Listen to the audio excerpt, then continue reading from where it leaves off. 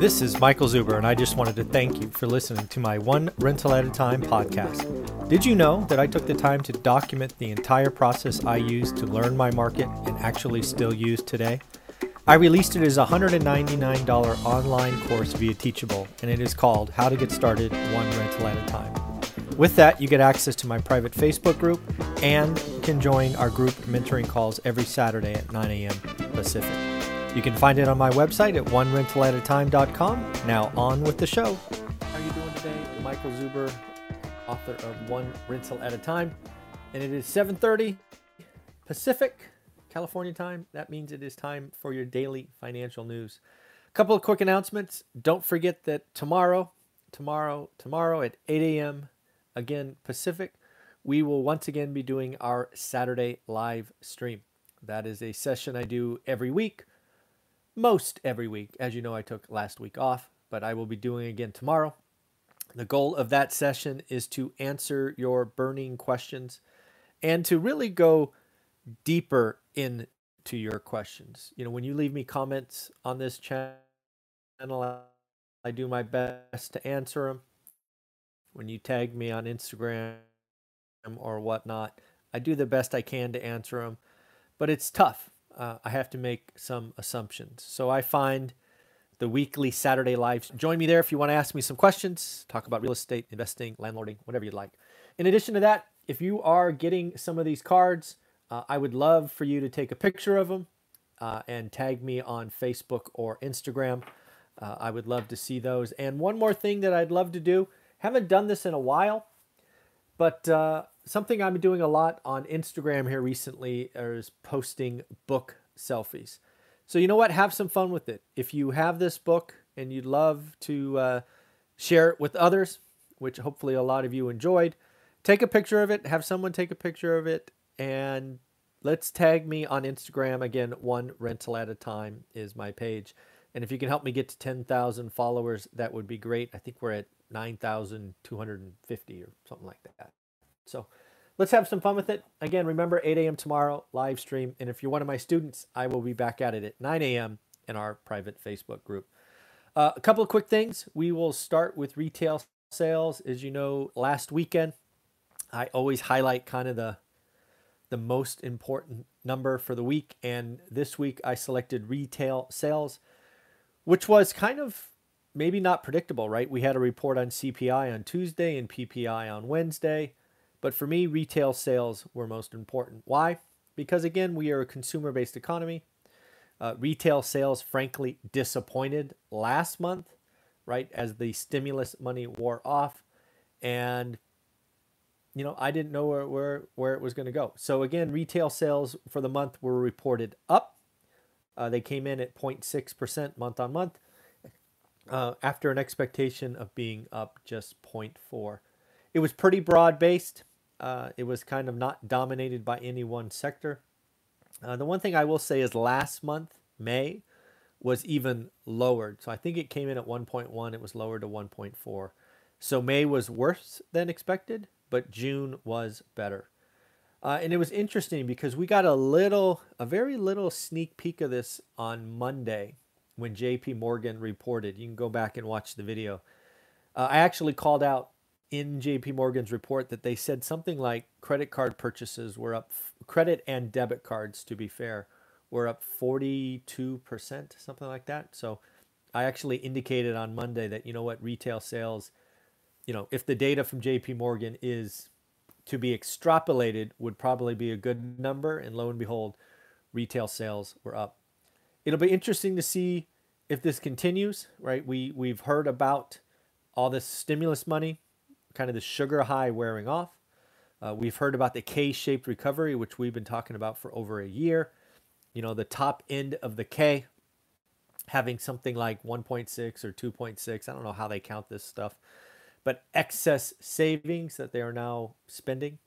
So it'll be interesting to see where consumer spending goes forward. Because without question, inflation is up at least for the rest of this year. Another thing I saw interesting yesterday is that Disneyland is actually moving a part of its business to Florida. They're actually building a brand new campus, and they look to be moving 2,000 California workers who do not work full time at Disneyland LA or SoCal, and they're going to be moving them to Florida. I wonder, pontificate, scratch my head, and ask myself, I wonder why Disneyland is doing this now. Could it be the fact that California kept Disneyland closed longer than it should and Florida didn't? Could it be that simple? Could it also be that California is a high tax state and Florida is not, at least from state income tax? I don't know. You be the judge. But I do think it was interesting to hear Disneyland say, you know what? We're going to take those 2,000 people over there and move them over there. Because that means a whole new campus, a whole new infrastructure. Moving people is not cheap, not easy. You know, you got whole families. I'm sure it was not an easy decision. But I do think it's Disneyland's basically saying, wow, California messed with us. Florida didn't. We're going to move as many assets as we can to Florida. I think that's what's happening, but you know, you tell me what you think's happening. But I thought that was interesting. More sign of good news that we're finally come out of this mess. Cruise lines now can, or at least in starting November 1st, can go inside Canada waters. If you don't know, one of the things you have when you do a West Coast Alaska trip is you have a stop in Canada, which has not been allowed for quite a long time. And the good news here is it was originally going to be February 1st of 2022. And now they've actually brought that forward to November 1st of 2022. So again, signs that we're kind of trying to work our way out of this kind of a that industry shutdown. Don't know if you heard this. If you're in California, you probably heard, but our biggest county, LA County, actually a county I was just in a short few days ago, is reinstituting mask mandates indoors. Yep, one of the things I was happy to see last week is that there were very few, SoCal is different than the Bay Area, at least, again, having spent some time there, it wasn't as mask heavy. But yes, masks are now going to be instituted, whether you're vaccinated or not, indoors in LA County, I believe starting Saturday. It might be Monday. It's either Saturday or Monday. I forget. But that, it kind of feels like going backwards a little bit. But yep, LA County is going there. Wonder if all of California will follow. We shall see. Janet Yellen was out talking yesterday. The Fed, the Treasury's got to talk, right? CPI was 5.4. PPI was like 7.1 or 6.9 or something this week. So these Fed speakers got to get out there and start talking about what the hell is going on. Janet Yellen is one to watch, right? She was legacy Fed chair, now Treasury Secretary. She's got some moxie, and she's not afraid to put it out there. And she's basically saying inflation is going to be run hot the rest of the year. And then she's hopeful it will moderate next year. That doesn't give you all warm and fuzzies. At least it doesn't give me any warm and fuzzies. So, yeah, again, without question, inflation is really hot. So we shall see what happens. And yes, remember Janet Yellen came out, was it 2 months ago? 10 weeks ago? And basically said, the Fed is not aware of what's going on and she got spanked or she got put in a penalty box. Well, she's out there doing it again. And I applaud her for it. There's got to be some stuff going on there. Another couple things I noted today, kind of business related. Molson Coors, the Coors Brewing Company, has reinstated its stock dividend. Again, signs that companies are coming out of this. They are seeing a better future. They're going to be paying out a 34-cent dividend after declining any dividends for basically a year, which is pretty interesting. What I've been hearing, or what I thought I read, is that brewery stocks like Coors actually did pretty good, but maybe they are so based on sporting events and whatnot, in concerts, maybe, I don't know. But yeah, Morrison Coors is reinstating its dividend. Lordstown Motor once again getting beat up. This time, federal investigators are reviewing their book for pre-orders. Not a lot of good stuff going on at Lordstown Motors once the federal government gets involved. Watch out. Another thing I saw is U.S. companies have been warned about doing business in Hong Kong. This is going to be interesting to watch for what happens in Hong Kong and then what may happen in Taiwan after that. Basically, China is flexing its muscle and its dominion over Hong Kong. They're basically talking about the rule of law, which has been a long staple of Hong Kong, is being messed with, I guess. And the U.S. companies are being warned about doing business in Hong Kong. Saw something interesting about Bay Area housing. Obviously, live in the Bay Area, lots of followers in the Bay Area. I think it's amazing to see. Actually, you know what? A lot of you don't live in the Bay Area. Do you want to take a guess at what a median single-family house costs in the Bay Area? Single-family homes, so no condo, no townhouse, no apartments, just single-family homes, detached.